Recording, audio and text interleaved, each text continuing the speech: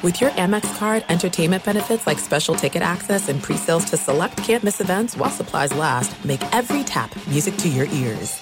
NFL Total Access, the podcast, is getting you ready for the 2024 NFL Draft. I'm your host, Andrew Levy, and I'll be delivering 2 shows a week to make sure you're caught up on the very latest NFL news, including every free agency move and how it changes the draft needs of your favorite team. Draft experts and talent scouts, mock drafts, and a few shock drafts, too. NFL Total Access, the podcast, is already on the clock on the iHeartRadio app, Apple Podcasts, or wherever you get your podcasts. If you love sports and true crime, then there's a new podcast from executive producer Dan Patrick and hosted by me, Jay Harris, that you won't want to miss. Playing Dirty: Sports Scandals. Each week, I'm squeezing the juiciest details from some of the biggest sports scandals ever. I'm talking Marcus Dixon, Olympic gymnastics, Cain Velasquez, salacious Super Bowl-level scandals. Join me on the dark side of sports by listening to Playing Dirty: Sports Scandals on the iHeartRadio app, Apple Podcasts, or wherever you get your podcasts. The volume. No! Oh my God! How could he do that? Are you on drugs? What? Charles Darwin. The nerves is where it's at.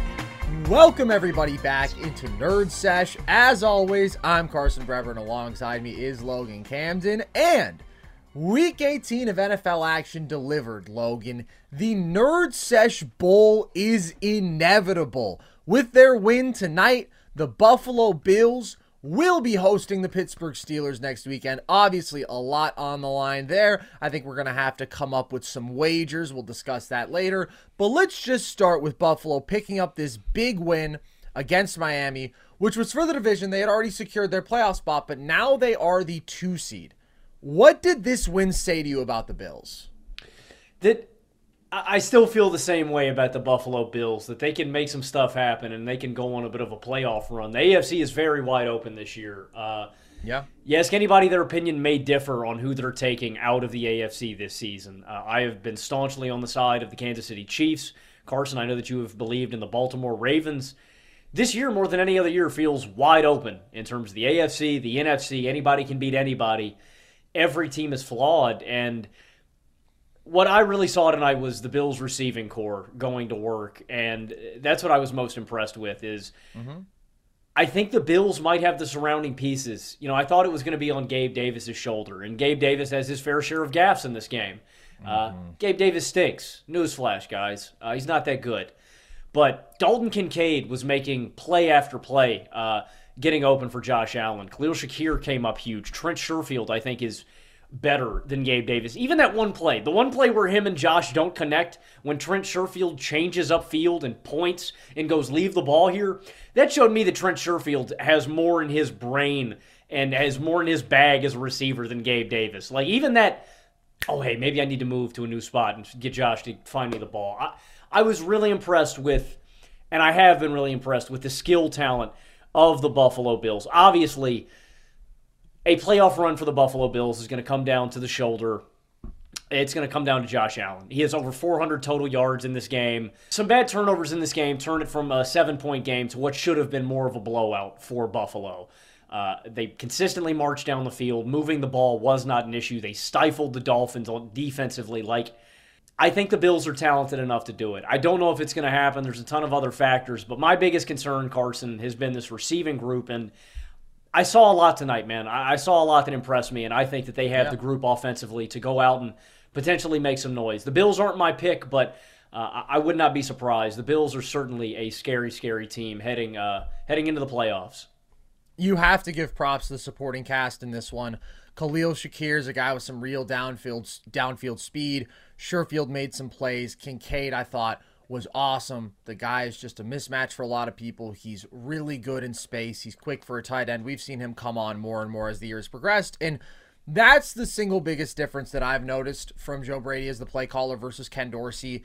People will look at the production, and it's very similar. And it's not that all of a sudden they have some incredibly innovative, game-breaking guy calling plays, but it is the emphasis on getting multiple dudes involved, on establishing the run game with James Cook, who it turns out is really good, but on in the receiving game, using James Cook as a receiver, using the tight ends, especially Dalton Kincaid more, just spreading the ball around because this offense became so one-dimensional, so reliant on the Josh Allen Diggs attack, and now there is a different ceiling as you're getting more guys involved. So I agree with you on that front.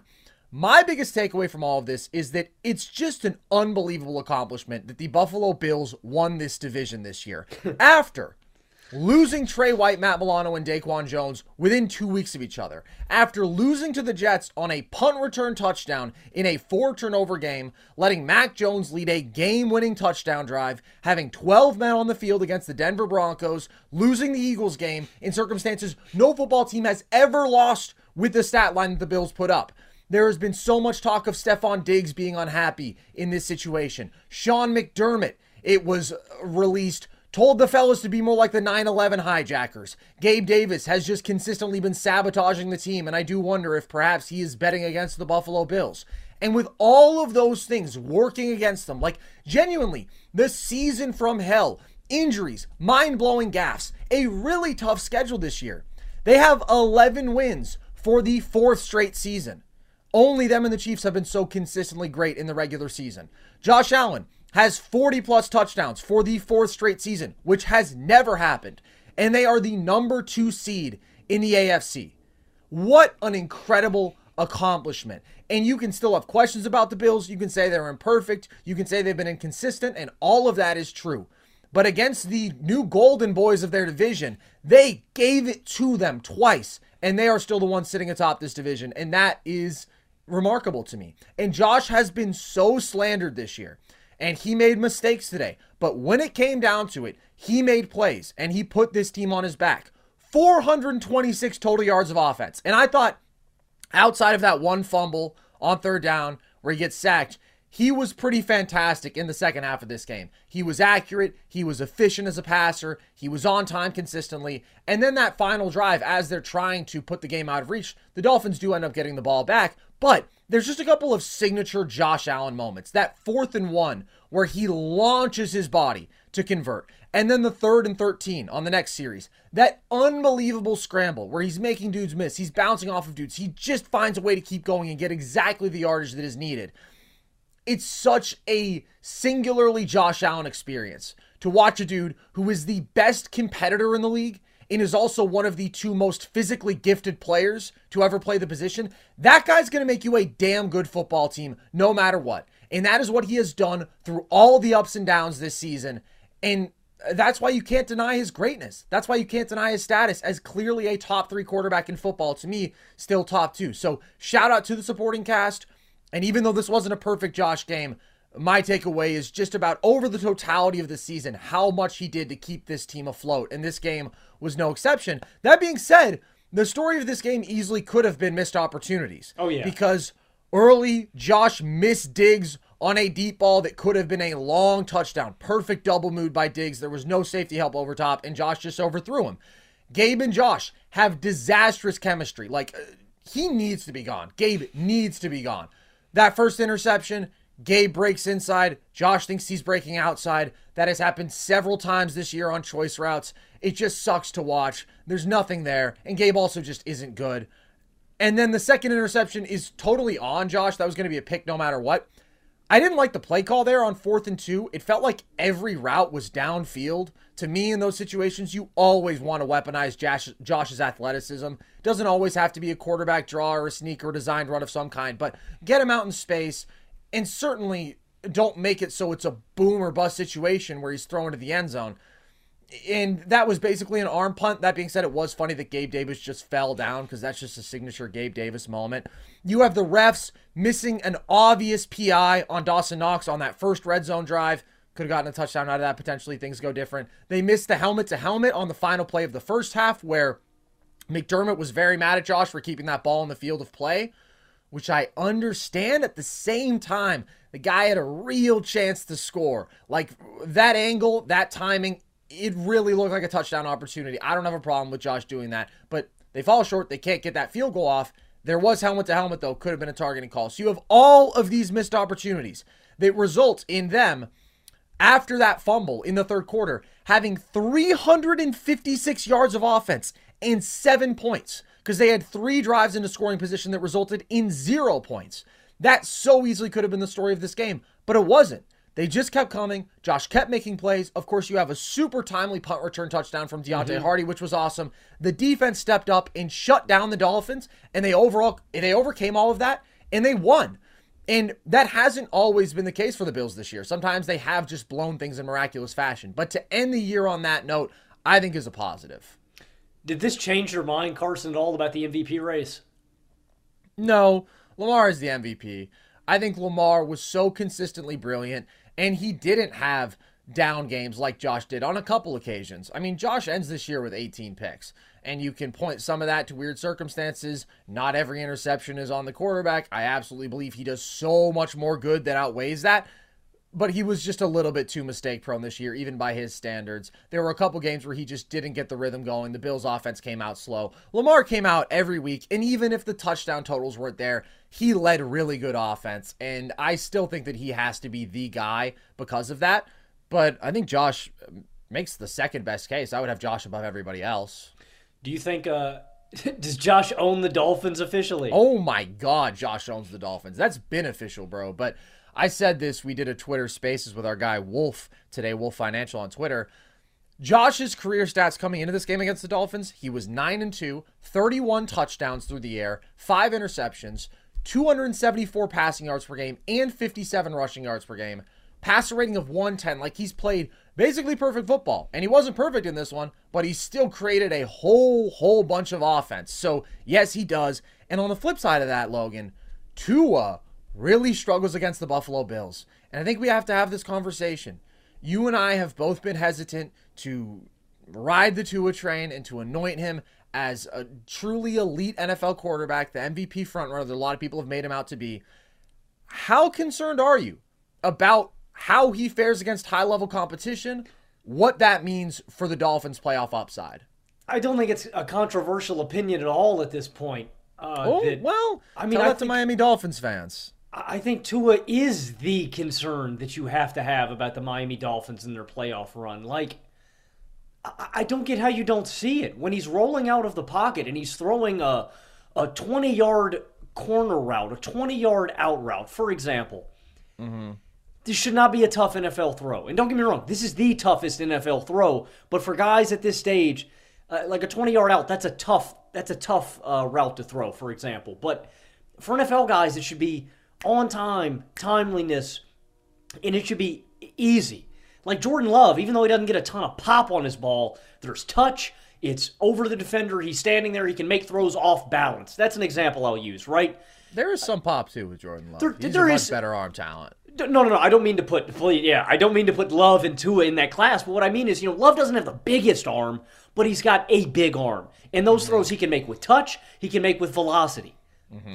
Every ball that Tua has thrown this year on those routes are him stepping up and running and scrambling to get more juice into the throw so he has the energy to get it there. But it's also that it comes out like a duck and it's floating up there. I don't get that. That has to be your biggest concern, that when you can disrupt, like a huge shout out to the Bills corners. Oh my gosh. Wow. They have played their tails off the second half of the season. And in this game, I mean, they were drawing one of the toughest matchups in all of football. This is the best, fastest offense in football. For any tandem, for any group, this is a nightmare scenario if you're a secondary. And they slowed them down. Why? Because of Tua. You know what I mean? When you can jam the receivers, when you can get two guys in between them, and you can force Tua to have to be more accurate, to have to throw the ball harder with more velocity and just be more timely with better touch. Tua doesn't meet the standard to me. And I'm not hating on him. Like I said, there are a lot of great good defenses that Tua can play, and he can be successful. And there's a lot of play calls that Mike McDaniel can dial up, and they can get the ball out quick, and they can cover up for his limitations.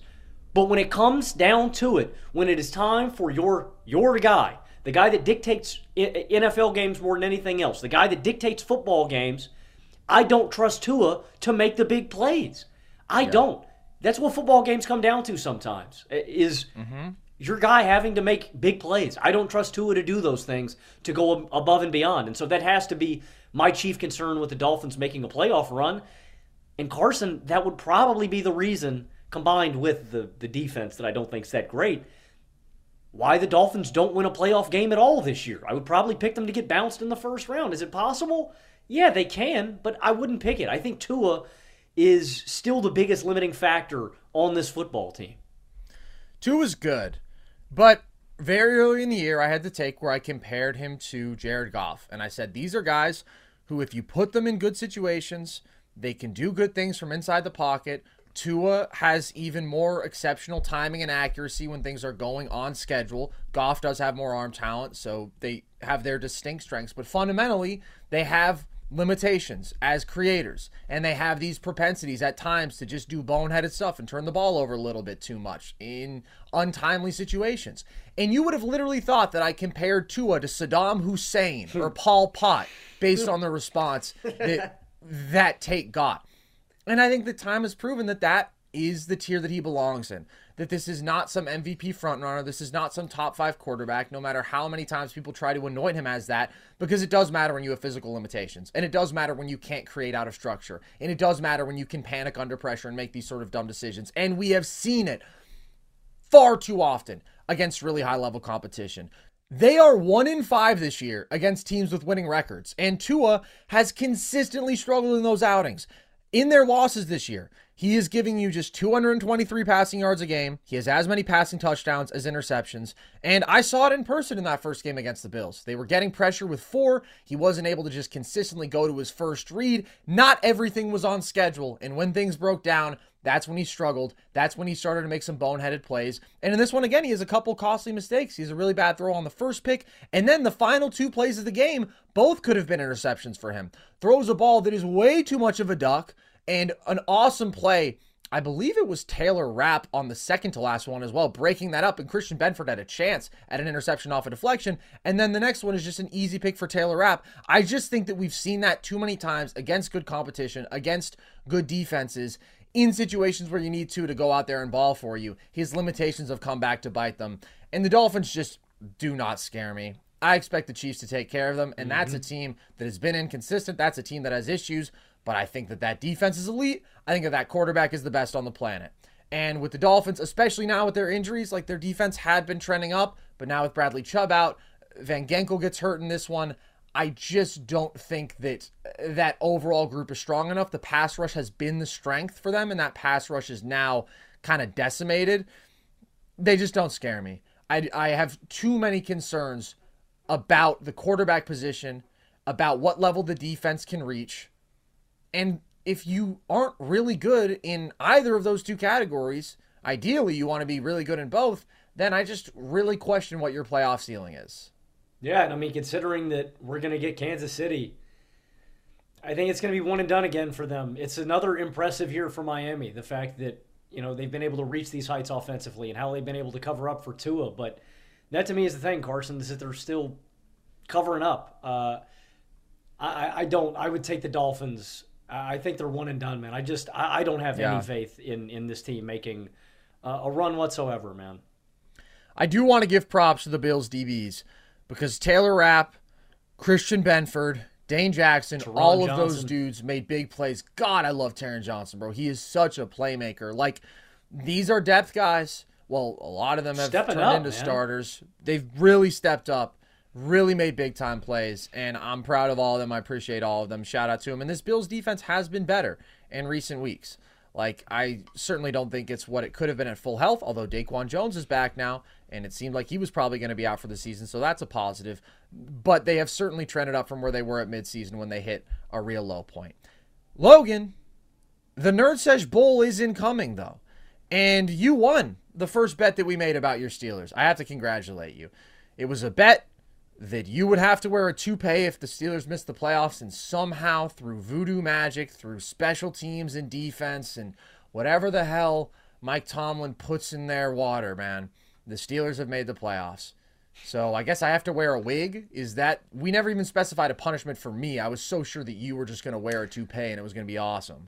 I was certain of those circumstances as well, Carson. I suppose I will purchase a wig. We will work out the duration of how long you will wear the wig. Okay. When will you wear wigs? Yes, I will wear wigs.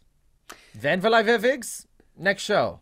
Or whenever the wigs get here, I'll wear it for one show. But here's what I want to do. Okay. I want to make a follow-up bet here because we can't have a Bills-Steelers bet without stakes. You won the first one, fair and square.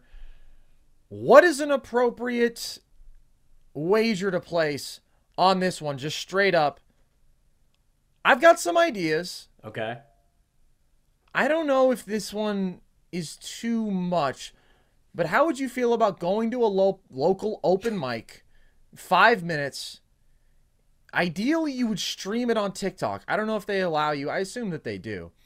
And you just got to go up there and you got to entertain a bunch of strangers. Would you do that if the Steelers lose? I mean, that sounds kind of funny. That doesn't Yeah, even it does really sound funny, It right? sounds kind of funny, man. Yeah, okay. The other things that I was thinking of were more torturous. No, I was thinking trying punishment. To think of an equivalent. I was trying punishment. to think of an equivalent of, like, back in the day, Logan had to watch every movie starring known heartthrob Noah Centineo. I think that there was like 7. It was like 15 hours of movies, and then we did a show talking about them because I watched a couple with him. But I thought that worked because we were living together at the time. Like, I could watch a couple of them with you. That was more fun. I don't want to make you do something like that in isolation. That seems cruel. So we'll use at least the 5 minutes at an open mic night as a placeholder.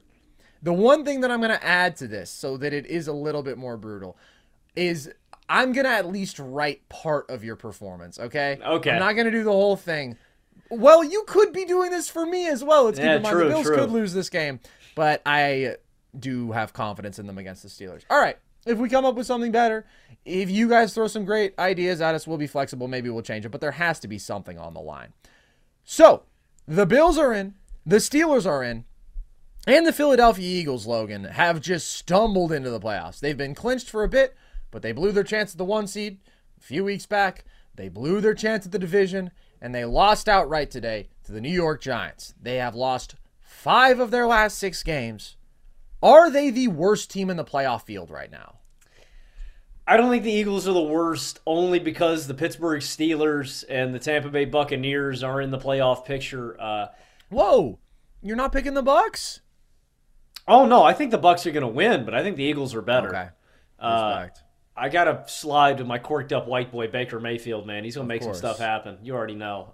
You already should know. You already should know University. I can't quit on Baker Mayfield just yet.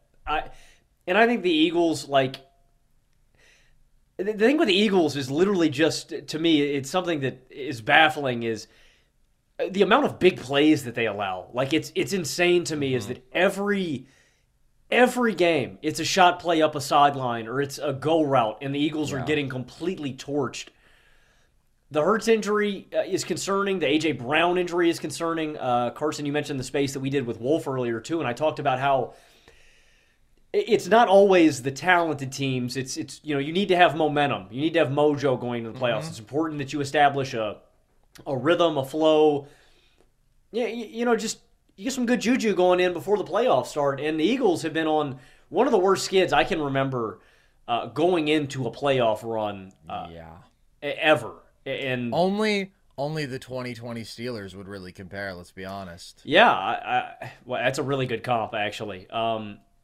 And because of that, that's a big part of why I'm picking the Buccaneers. It's like, you show me week after week that you can't stop anybody, that you allow all these big shot plays. Hurts has continually not, failed to step his game up. I do think he's dealing with a few injuries, and I think it's important to note. I think that is a component of Jalen Hurts' struggles, but the quarterback isn't playing at the adequate level.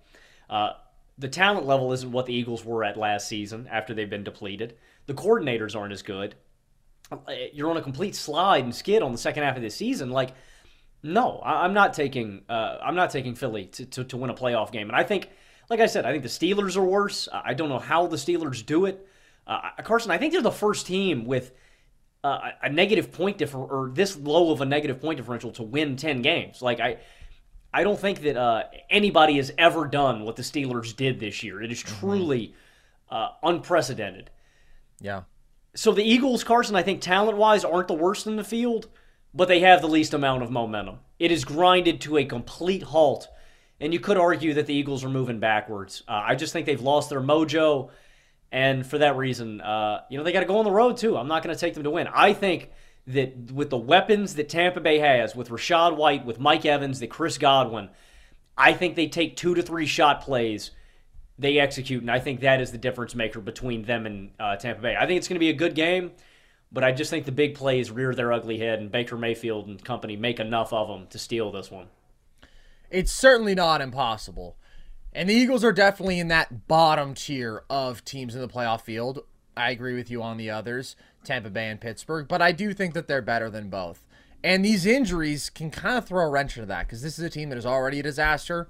And if they're down A.J. Brown, who I'm not optimistic is going to play, like the only update that we've had is that he didn't tear his ACL, which is good, but he was out for this entire game.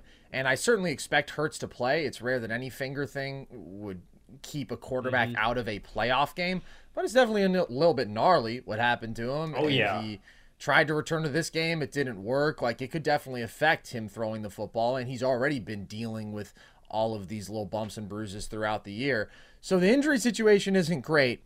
I do still think, as much as Hurts has struggled, and I have been critical of him for the decision-making, turnovers, struggling more against some new defensive looks without his coordinator, all of these things are real.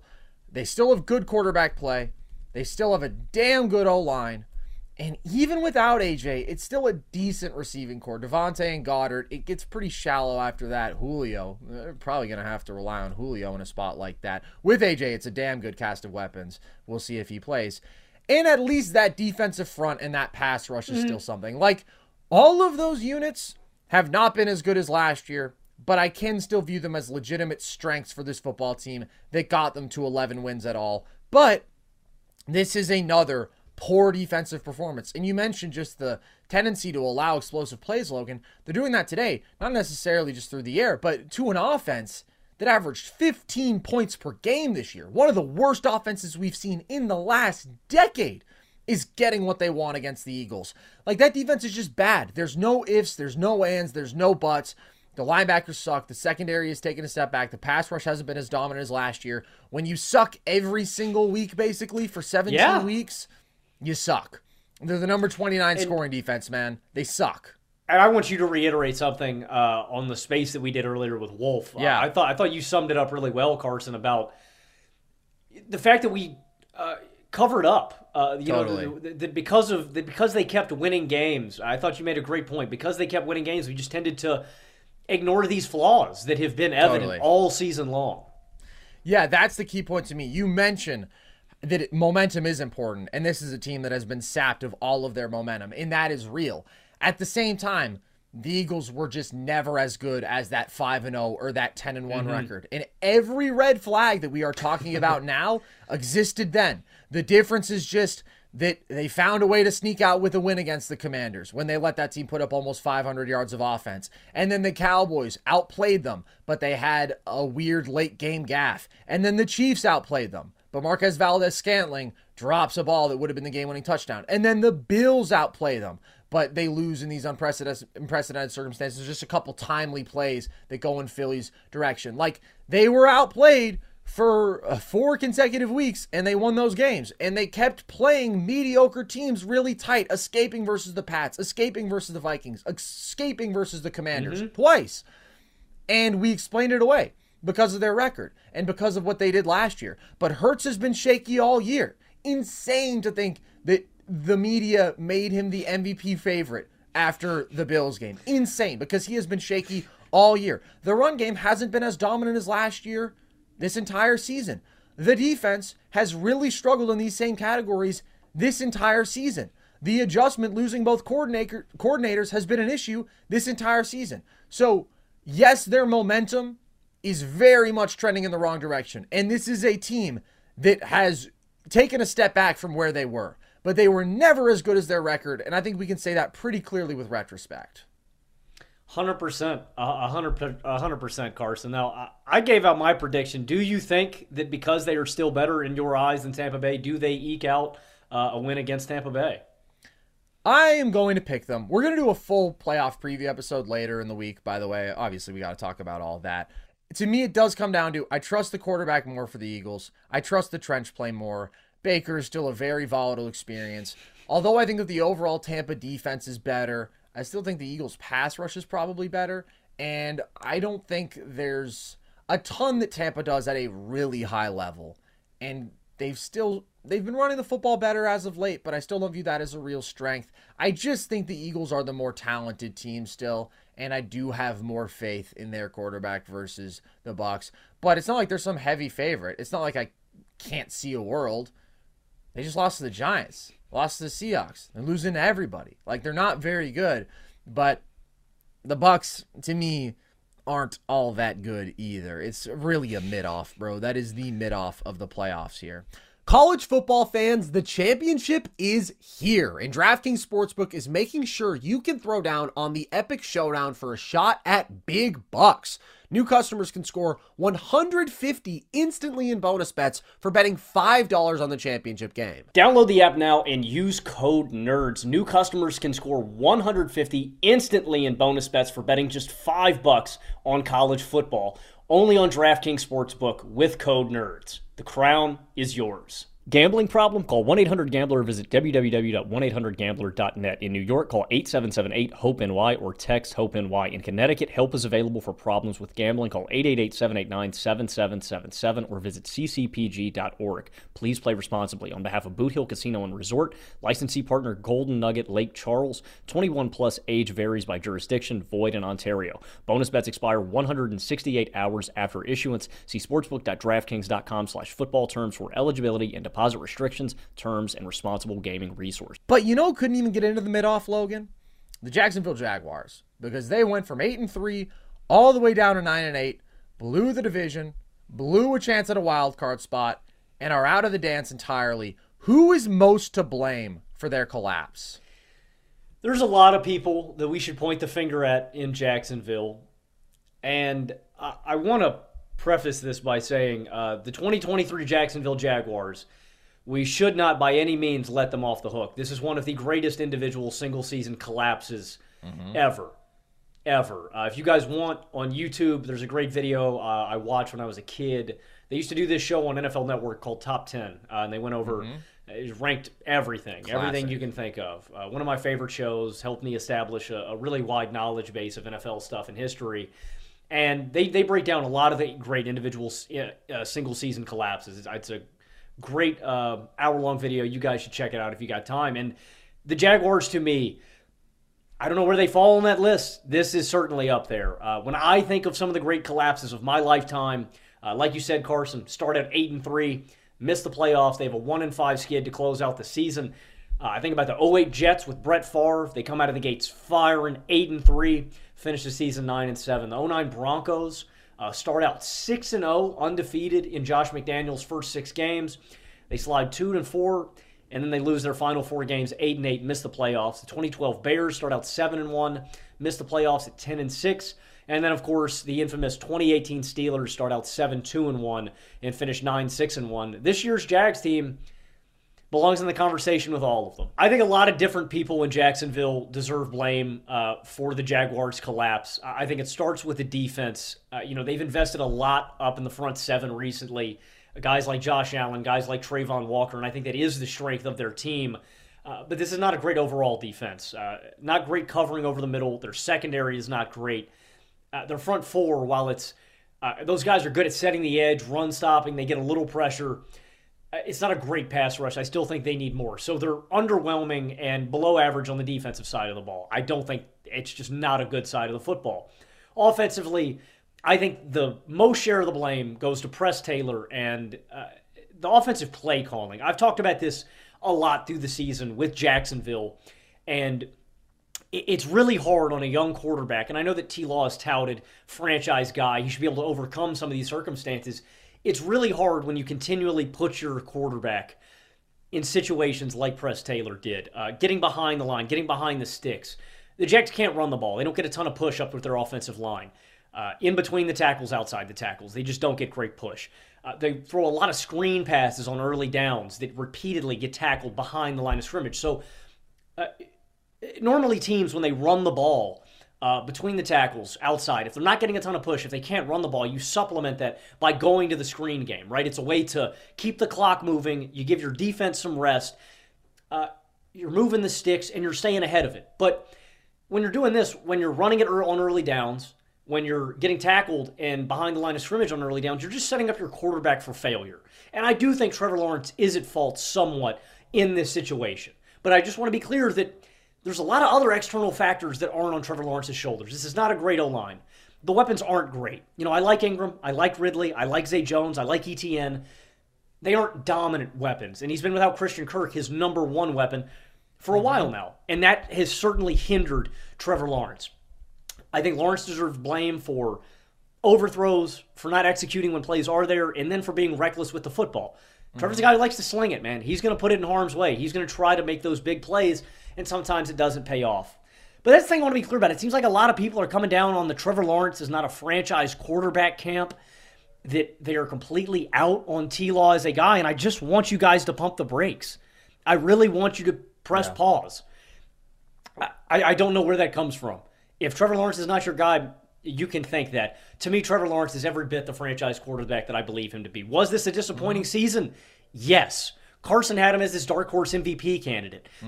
We all talked about with how easy the schedule was for the Jaguars, that they were a dark horse to potentially win the AFC, lock up a 1 seed. This is a team that missed the playoffs completely. This is a disappointing year for Trevor Lawrence. We expected him to take last year, where he made really big strides and improvements, and propel himself as a franchise bona fide superstar guy. I still think Trevor Lawrence is that guy. I just don't think there are enough things in place for him to succeed right now. I think he needs more weapons. I think the defense has to get better. I think the offensive line needs to get better. And I think he needs a different play caller. I think Press Taylor should be gone. I just don't think he's good at his job. I just don't think he's a good schematic game caller. So a lot of different people deserve blame in the Jags camp. But this should not fall on all of Trevor's shoulders. And I feel like a lot of people have come away from this season with that sentiment that Trevor Lawrence is no longer the guy and he's fraudulent. I don't feel that way at all. That's just the fundamental attribution error of football. Is quarterback most important player, so quarterback bears the brunt of all wins and losses, and that's just not how the sport works. That is not at all to say that T-Law wasn't disappointing this year, that he didn't have issues. That can be true without looking at him and saying you are the problem here, because I agree with everything that you laid out, Logan. Press Taylor's not a good play caller. He's not creative. The passing attack is stagnant. It's conservative. You need to have a guy who is a high-level offensive mind. When you are trying to build around your franchise quarterback, he's not that guy. They lost a key weapon in Christian Kirk, who had been their most productive receiver, who was so effective attacking that middle of the field. Their run game consistently sucked, and especially in these last 6 weeks, ETN was averaging 47 rushing yards per game and 3.9 yards per carry. And their defense really struggled in 5 losses. These 5 losses out of their last 6 games, they allowed 29.2 points per game. Jake Browning and Joe Flacco lit them up in consecutive games where their offense actually put up points. They put up 31, they put up 37, but when you're letting up 34 and 31 to these replacement quarterbacks, a lot of that falls on your defense. And then in this one, this is not a good Tennessee offense, and Derrick Henry ran all over them. So when you underachieve to this extent, when you are a team that people are expecting to win 11, 12 games, even if we didn't view them in that elite AFC tier because they played in the AFC South, I thought they could go 5-1. They might even be able to go 6-0 in this division. And can they win a couple of those 50-50 games against the other good teams in the AFC? Sure. But outside of the Bills, they didn't. They lost to all the good teams they played. They got manhandled by the Ravens. They got manhandled by the Niners. They lost to the Browns. They lost to the Bengals without Joe Burrow. And so there has to be a lot of things that go wrong when things fall apart like this. T-Law did struggle. Last 5 games, he was 9 touchdowns to 7 picks, just 6.5 yards per attempt. He's playing banged up. I think that you have to acknowledge that. But he needs to take better care of the football. And it felt like we didn't see the same special moments from him that we know that he's capable of. And that's kind of what we've been saying is this Jags team doesn't do anything at a really high level unless T-Law is playing like a top 5 quarterback, unless he's doing superstar stuff. And he didn't do enough of that this year for them to make the playoffs. And he does bear responsibility for that because he has those sort of expectations. This is a guy who is viewed as one of the great quarterback prospects ever, who had an awesome second season last year, who was my dark horse MVP pick, and he didn't quite live up to the expectations. But I think that there are a lot of people who are going to look at the raw statistics, who are going to look at the team results in terms of how this year ended up, and they are going to hop all the way off the Trevor Lawrence wagon. And I'm with you, dude. You can sell your stock. I'm staying on. I still think this dude has all the physical tools, all of the physical tools. 6'6", moves really well, great arm talent. I think that he can vary his throws. I think that he mostly sees the game well and is smart and can just at times be a little bit too careless with the football. More to me than interceptions, far more. His problem is holding on to the ball when he gets hit. He fumbles too much. Same thing that Josh does. He fumbles too much. I think if that's something that can be worked out, I still think absolutely a franchise quarterback. I think a future top 5 quarterback. I'd make an OC change. I think that you need to actively empower Trevor to make that next leap, and he didn't make it this year. When he does, you will be a better football team, but you need to put better pieces around him in terms of personnel as well. You got to figure out how to run the ball. Once Christian Kirk is back, I do think this receiving core is good enough, and then you got to improve defensively. So overall, the Jags just weren't that good. And even at sitting at 8-3, it wasn't an impressive 8-3. The bottom fell out, but this team was never really great at all that much, and it's tough to really succeed in the NFL when that's the case. Yeah, and you can get on Trevor for being gung-ho. I think you make a great comparison with Josh Allen. When you talk about fumbles, interceptions, big plays, Trevor is that kind of guy. You know what I mean? And Trevor believes in himself in that way too. Like, you have to take the good with the bad in those situations. Mm-hmm. What I mean by that is he's got a little bit of that gunslinger in him. He wants to make that big play, and he's going to fight to do it. That means scrambling, holding on to the ball way too long. It's the classic Big Ben, Brett Favre, Josh Allen. I think T-Law falls in that same category. You live by the gunslinger, you die by the gunslinger. And this is what happens when you ask the gunslinger to try to overcome so many bad circumstances. This is a really negative situation, and I hope that Jacksonville does a dramatic retool. I think Doug Peterson is the guy. That's the one thing that I think Jacksonville has to do is hold on to Doug. I love him as a culture setter, you know, as a foundational guy for a young team and a young quarterback. He is a good stabilizer that gets it. But coordinators, personnel, let's clean it up. Now, Logan, the team that did end up winning the AFC South, stealing it from under the Jags' noses, that would be the Houston Texans, led by C.J. Stroud, who was the best quarterback in the division this year. Whatever you think going forward, he outplayed T-Law this year, regardless of circumstances. Is he stamped as the best rookie quarterback ever? Nerd Sesh, quick stats break. C.J. Stroud. Yes. Only 11 quarterbacks have started 13 or more games in their rookie campaign and led their team to the playoffs. Ben Roethlisberger, Kyle Orton, Mark Sanchez, Andy Dalton, Matt Ryan, Joe Flacco, Andrew Luck, Robert Griffin III, Russell Wilson, Dak Prescott. I can't count. This is 12 quarterbacks. Mac Jones. C.J. Stroud. He is one of 9 quarterbacks to go from worst to first. That's something that I really want to emphasize here.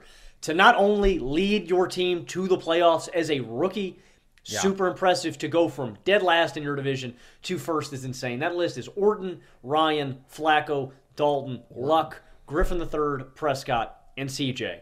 CJ had the second most passing yards per game by a rookie outside of Justin Herbert with 273 per game. Herbert had 289, and he had the 5th most passing touchdowns by a rookie with 25. I think when you look at the totality of the resume, it has to be C.J. Stroud. Especially, we prefaced the Jaguars segment with Trevor Lawrence's expectations. The Texans' expectations in this season, I think if they won 5 to 6 games and C.J. looked good, this would have been a good year. You fired everybody. You cleaned house. We got a new head coach. We got a new quarterback. I mean, this is a franchise that hit the nuke button. They hit the reset button. We were blowing everything up. And in the first year, you go to from worst to first. It's nuts. I mean, and again, the circumstances are everything. Not a great offensive line. Not an overwhelmingly great defense. Not great receiving talent. and C.J. Stroud comes here and handles business. I do think Stroud has the benefit of playing with Bobby Slowick, a great offensive mind, offensive coordinator. Yep. I think that is a huge benefit to such a young player. But, this defense plays tough. They've been pretty good most of the year. C.J. Stroud has been one of the 10 best quarterbacks in football. It's remarkable. And, again, if you look at these other guys, Carson, I can't think of a more impressive quarterback to me. The closest guy would be Andrew Luck, because when you include everything to me, circumstances, what he did, he takes over a 2-14 team. Now, granted, I think it is, again, worth mentioning, when Peyton Manning left that team, they were 12-win. That's the difference of Peyton Manning or maybe they went 14. I mean, Peyton covered up holes on that team, but Andrew Luck brought them from 2 wins to 11 back to the playoffs.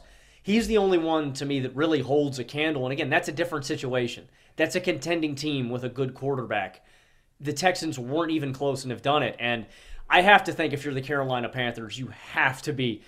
David Tepper has to be absolutely fuming that he stepped in there and made the wrong decision, that his guys wanted C.J. Stroud. You could have been the team. Because, again, this is unheard of. That's why I always thought that David Tepper being so upset that the Panthers aren't great immediately. These things take time. It takes 3 to 4 years to get a team. Take a look at the Bills, where they came from with Josh Allen. From Tyrod Taylor and Shady to building up. It takes years normally. The Texans did it in 1. It's remarkable. It's outstanding. I've never seen anything like it in all my years of watching football. Unequivocally, to me, C.J. Stroud is the best rookie quarterback I've ever seen. I agree with you. I do want to give some props to the Houston Texans outside of CJ, though, because although I totally agree with you, the expectations were low. This was a team that was supposed to be in that Carolina tier. They were plus 800 just to win their own division, Logan, by far the longest odds. Their win total over-under before the year was 5.5. They were viewed as a bottom-tier football team. I just don't want to push everybody else down to prop CJ up, because there are other things that went right here. This did turn out to be a good defense, and they have hit on a big way in their last 2 really high first rounders outside of CJ. Derek Stingley was awesome this year. Will Anderson, absolutely props to them for going out, being aggressive, getting their guy on that side of the ball as well. He's really good. D'Amico, I think, is just an awesome defensive coach. They put together a good pass rush. And so they were consistently above average on that side of the ball. And then the receiving core, no, it's not great. And what was so impressive is that when we held him up against the other guys at the top of the league in terms of passing efficiency, yards per attempt, stuff like that, it was Brock Purdy playing with this absolutely absurdly loaded supporting cast. It was Tua with one of the best receiving tandems we've ever seen. And then it was CJ with these young, unproven receivers. Wildly impressive.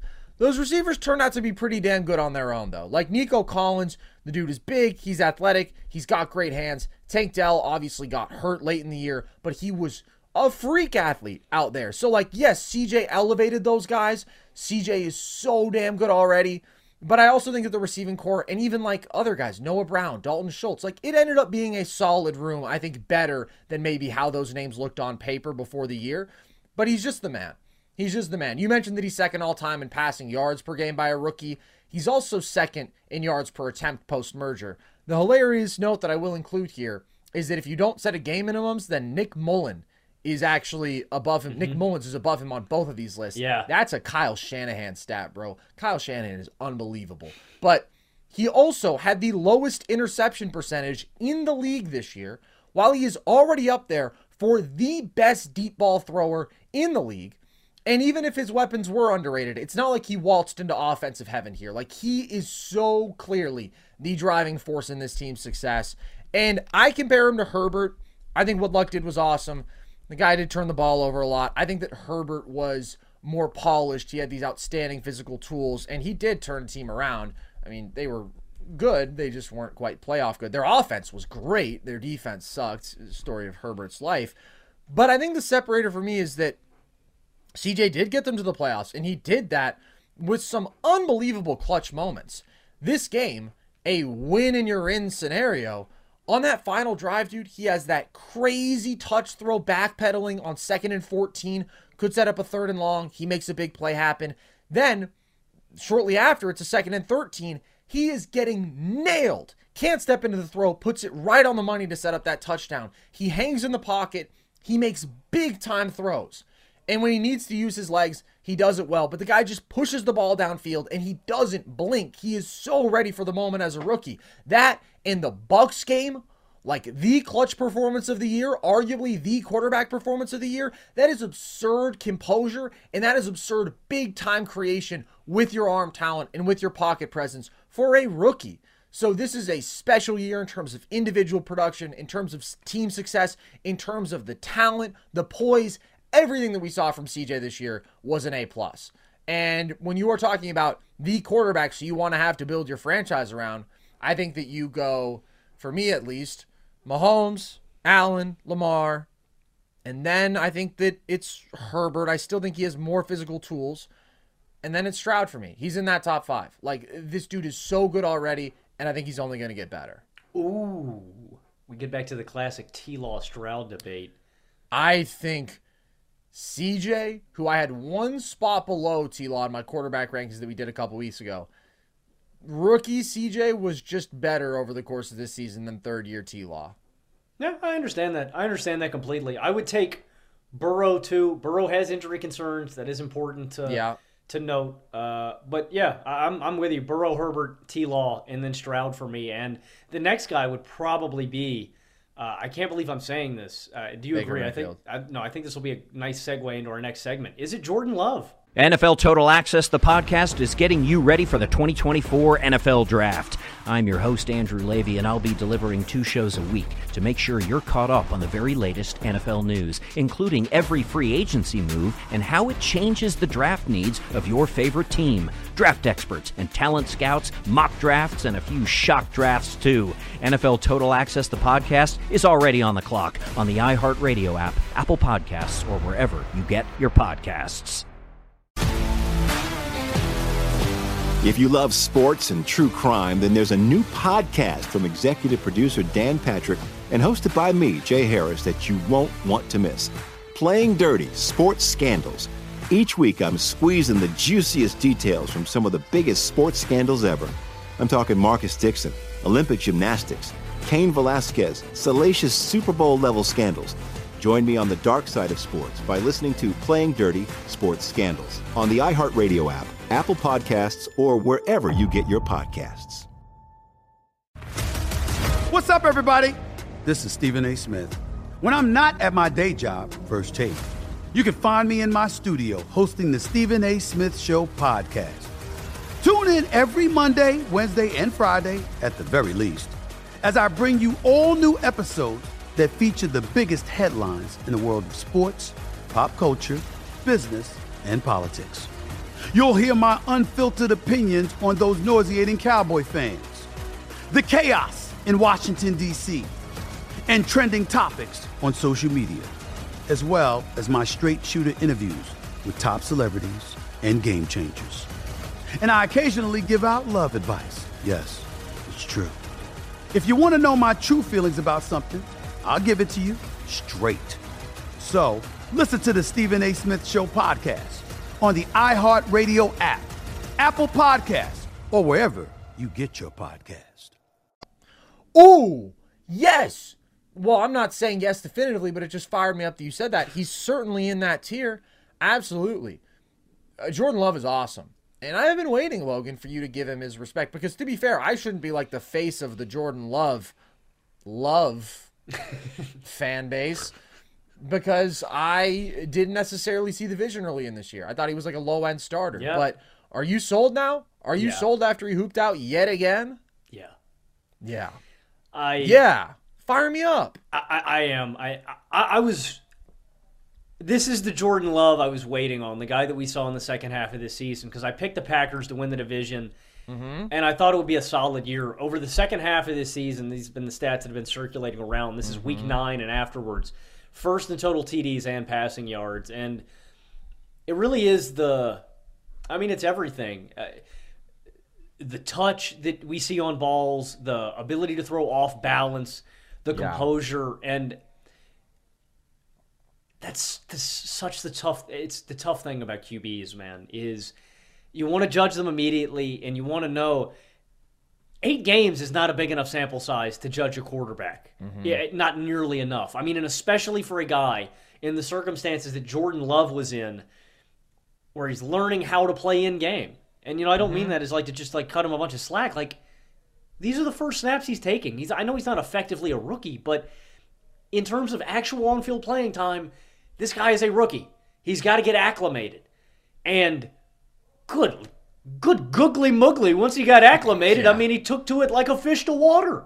Yeah. Jordan Love was one of the 5 best quarterbacks in the NFL in the second half of the season. I mean, no, I didn't see the vision. I put him in the Kenny Pickett tier. I'm sorry, Jordan. You do not belong there. No, he doesn't. Get him out of there immediately. He's gone, and I have bumped him to the franchise QB tier where I think he belongs. Yes. I think, like, after all the guys that we named, the next guy right after CJ on my list, for you it would be Trevor Lawrence, is Jordan Love.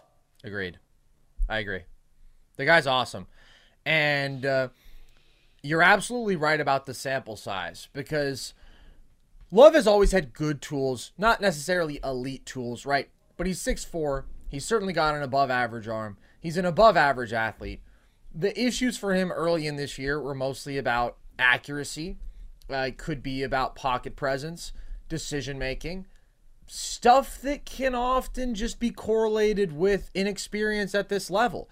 And there was an inconsistency there that made me skeptical of him, right? Like, he could have a dynamic first game, but then the next handful of weeks, Jordan Love was not all that good. But now we've seen him put together 8-9 weeks in a row where you're like, yep, this guy is just a baller. I mean, the efficiency is absurd. As you mentioned, one of the most productive quarterbacks in football. And today, I just thought that guy looks like a vet. Like, he was so good attacking the intermediate areas of the field. He was so accurate throwing to the sidelines. He was just surgical. Now, he does also have his flashy pass setting turned up to 99, which I'm cool with, bro. I always enjoy that. The stuff that he does off balance, off his back foot. Yeah, man. It's fun. It's fun. Like, he's a really cool, fun guy to watch as well. So he's got it. Like, right now, I'm seeing a dude who is just putting together all the tools that you want. I'm seeing a dude who is reading the field, who is making good decisions, who has those physical tools, who is consistently composed. And when you put all those things together, you got a franchise quarterback. And that's what he is. I don't think that you can question that. And props to the Packers for keeping him around with the little short extension through next year. But he's going to be getting paid a lot of money after that, because this is a guy who is already at least on the fringes of being a top 10 quarterback in the NFL. This is very consistent high-level football from him in the second half of this season. It's one of the best value contracts in all of football. And, be mad. Be mad the Packers did it again, man. The Steelers find coaches, the Packers find QBs, man. For real. And they, as a whole, deserve a lot of credit. Like, what an accomplishment for this year, dude. This is a really young football team. And by the way, when we talk about elite production without elite skill position talent, as we were saying for CJ, the same absolutely applies for Jordan Love with the Packers. And you could argue maybe their receiving group was a little bit underrated, right? Like, I like Jaden Reed. I like Romeo Doubs. Christian Watson, obviously, a disappointment. But it's not an above-average group of weapons. And he is still producing at this really, really, really high level. The guy's a stud. And the Packers as a whole, man, I've been really impressed by. We had this conversation last week about who would be the most dangerous 7 seed in the NFC. I felt pretty clearly that it was the Packers. I absolutely feel that way. Going to the Cowboys is going to be tough. They are outmatched, but this team is ahead of schedule, I would say. I know you picked them to win the division. There were people who thought they would be there, but when you think about how young they are, how much of an uncertain commodity Love was, the fact that this team was sitting at 3-6 and had really sputtered, they have flipped the switch, and Jordan Love is a huge reason for that, because he has been a different player in the second half of the year. And when they needed to win 6 of their last 8 to get in the playoffs, he was the driving factor behind that. Damn right. And I don't know about you. I think Dallas is a very winnable game. It's not likely, like you said. Yeah. I think it's winnable. What do they really do better than Dallas? Nothing, but it's Dallas in the playoffs. Come on. You fire me up, Logan. You just fire me up. You just have your guys, and then you just have your nemesis. You just ride with Baker Mayfield. You can't really say why. All you ever say is that he's a corked up white boy with some swag to him. It's not a great reason. And then the Cowboys, you kind of just say they're the Cowboys, and that's it. What more do you need to say? Would you pick them, or you just think that's a winnable game? You don't have to choose yet, but I wouldn't mind if you did. I just know it's coming. It's coming. The Cowboys crapping their pants is always right around the corner.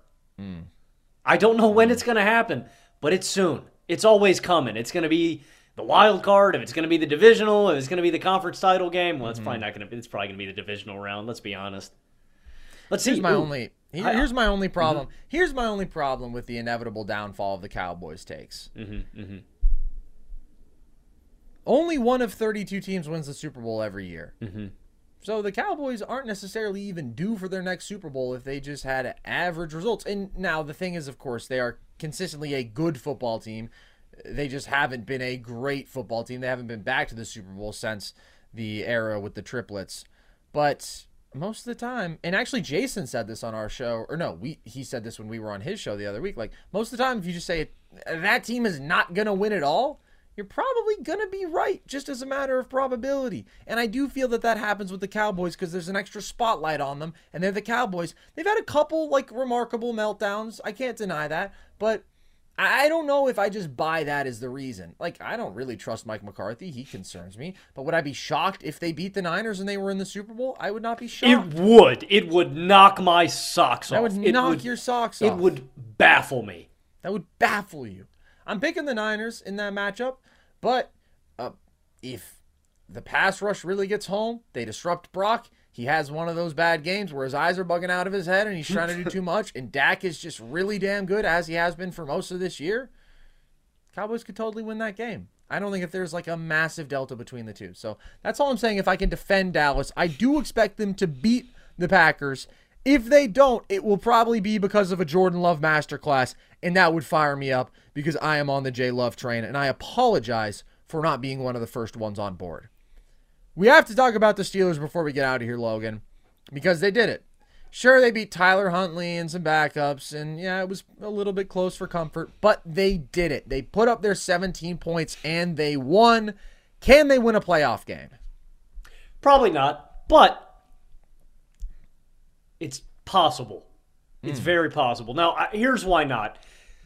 T.J. Watt reportedly suffered a sprained MCL. Point blank, T.J. Watt has been this team's best player since he stepped foot on the field in 2017.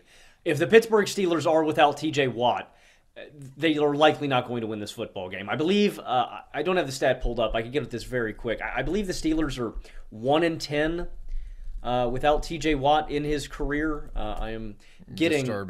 Disturbing if true. They are 1-10 without T.J. Watt in his career. And so, just off that, I don't like the Steelers' chances. Bro is kind of the MVP. That's what I'm saying, man.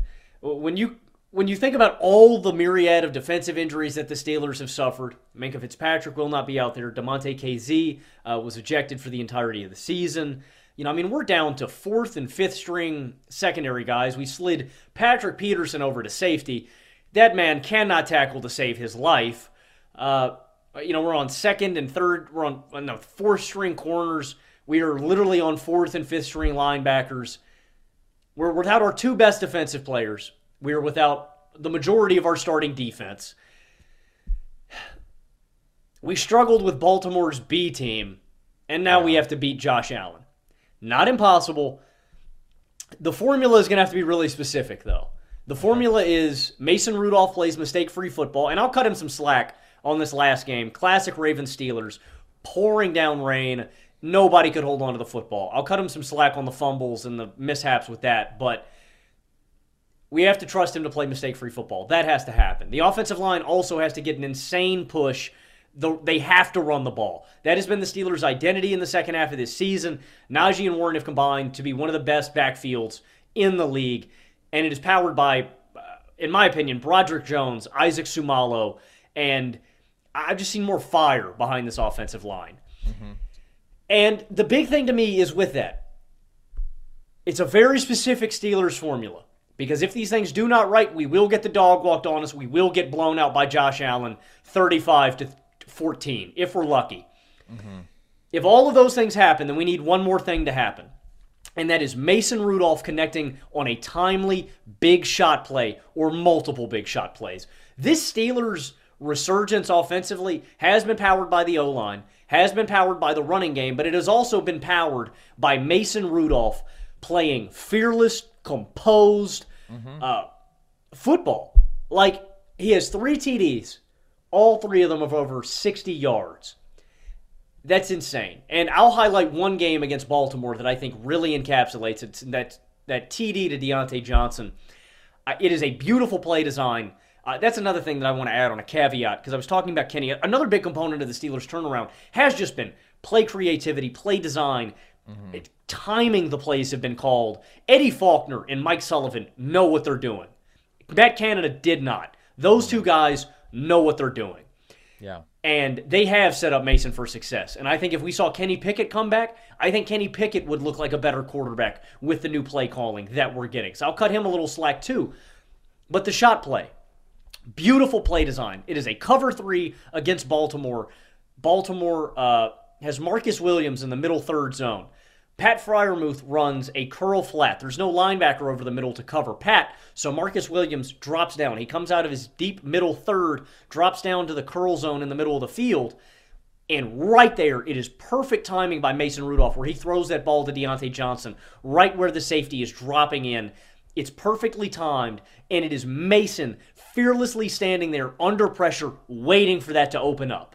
Mason made that happen. He delivered it on time, and then Deontay ran the rest of the way. Beautiful play design. It was on time, and Mason's fearlessness powered that. And he has this entire time. The big plays to Pickens. Him standing in the pocket for a little too long than he's probably comfortable with in delivering that ball downfield. So it's going to take all of those things like I mentioned earlier, and then it's going to take 1+ big-time shot plays. If you ask me to guess, we have a bet on this game, Carson. We're going to have a wager. Yeah. I probably wouldn't expect the Pittsburgh Steelers to win. I just wouldn't bet against Josh Allen. The better quarterback? Come on, man. It's a Josh Allen versus Mason Rudolph playoff game. Who do you think I'm betting on? Not Mason Rudolph. There's a possibility. It's a Dumb and Dumber chance. So you're saying there's a chance. Yeah, true. Everything has to go right for the Pittsburgh Steelers to win this football game. And the Bills probably have to massively screw up. Yeah, look, I mean, the Bills play down to competition. I don't know if you can play down in a playoff game. Like, I think you get up on your horse for that one. But if anybody can do it, it's probably the Buffalo Bills because they have to escape against the Chargers. They escape against the Pats. They lose to the Pats. They lose to the Broncos. That's what they do best. They are a very bipolar football team. But you've basically covered the how the Steelers could do it category. So I'll kind of just check no here. I think it's very unlikely. I think the Bills will probably be double-digit favorites in this game at home. It's just hard, man, when your offense is limited. And, of course, they had consecutively by far their best offensive performances of the year with Mason Rudolph. And I do think Mason Rudolph is an upgrade. I just don't think he's enough of an upgrade. And I think if this Bills defense has been playing better. And I think that you hit on a key point, which is that this Steelers defense banged up right now is not nearly at its peak level. It is not at the level of a quintessential Steelers defense, which is part of what's so impressive about the fact that they are here anyways. That TJ stat does move me. You talked about their point differential historically, how that stacks up. They're one of just 25 teams ever to make the playoffs with a negative 20-point differential or worse. Remarkably, the 2021 Pittsburgh Steelers are here as well. So they've done it 2 times in the last 3 years. Unbelievable. That's just what they do. At the same time, been a long time since they actually won a playoff game, Logan. And that's because when you get into these situations against legitimately talented football teams who are dialed in and on their P's and Q's, you kind of got to have that high-end quarterback talent, that offense that you trust to put up 27 points in one of these games. And they still don't have that to me. So I would be very, very, very, very, very, very, very, very, very, very, very surprised if I was the one sitting in front of a live audience for 5 minutes making rooster noises or whatever the hell you're going to be doing. I think the Bills are going to win this game. I think you missed a couple varies in there. Oh, my bad. Very, very, very, very, very, very, very, very, very, very, very sure that the Bills are going to beat the Steelers. But I've been wrong before, and I'll be wrong again. In Rudolph, we trust. Yeah, I guess. Cross-eyed quarterback.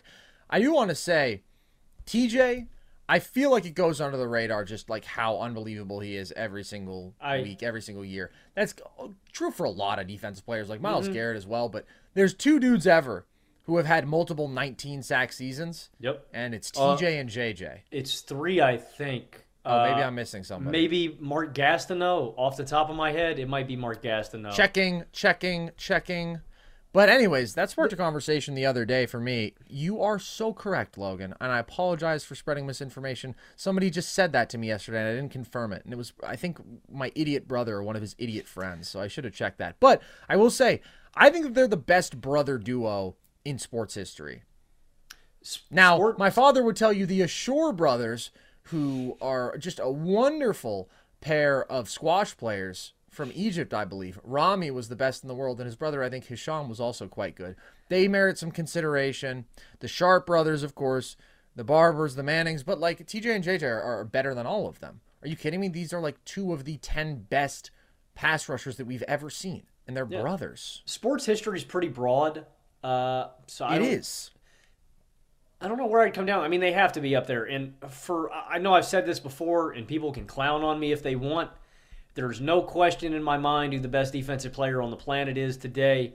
It has been T.J. Watt. It is still T.J. Watt. And I think when you factor in the run stopping with the pass rush ability, with the big play ability, forcing fumbles, interceptions, turnovers, big game swinging plays for Pittsburgh in timely fashion, TJ's not only the best, TJ's the best defensive player that I've ever watched. I would put him and Lawrence Taylor into their own tier of defensive players. Wow. Above their own tier? everybody else. Above everybody else. Wow.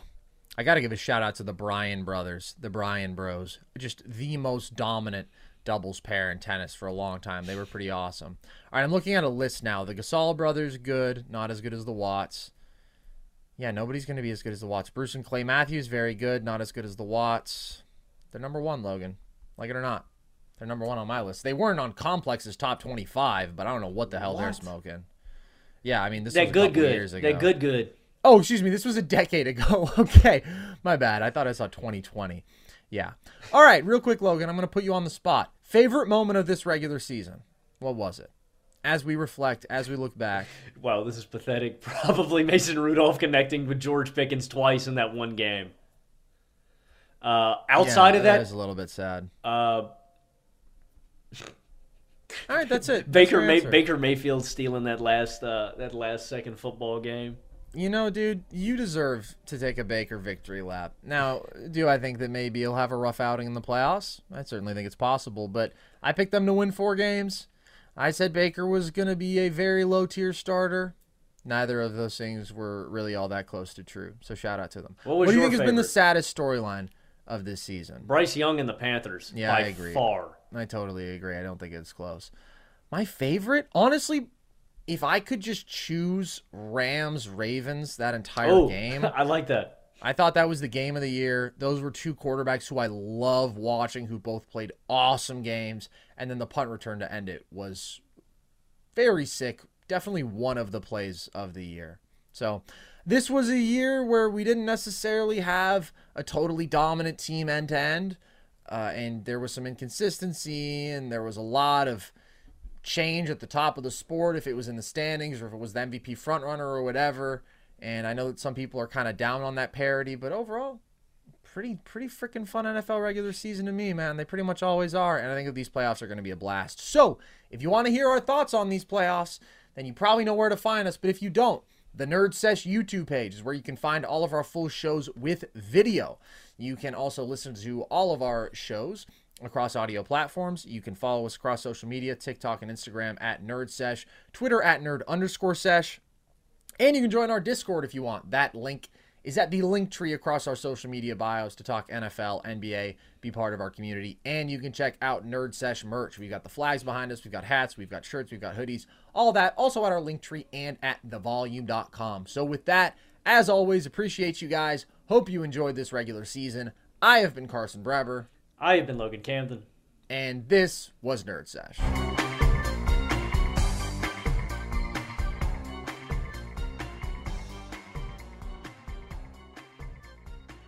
NFL Total Access, the podcast, is getting you ready for the 2024 NFL Draft. I'm your host, Andrew Levy, and I'll be delivering 2 shows a week to make sure you're caught up on the very latest NFL news, including every free agency move and how it changes the draft needs of your favorite team. Draft experts and talent scouts, mock drafts, and a few shock drafts, too. NFL Total Access, the podcast, is already on the clock on the iHeartRadio app, Apple Podcasts, or wherever you get your podcasts.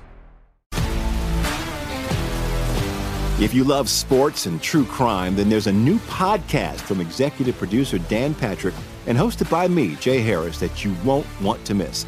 Playing Dirty: Sports Scandals.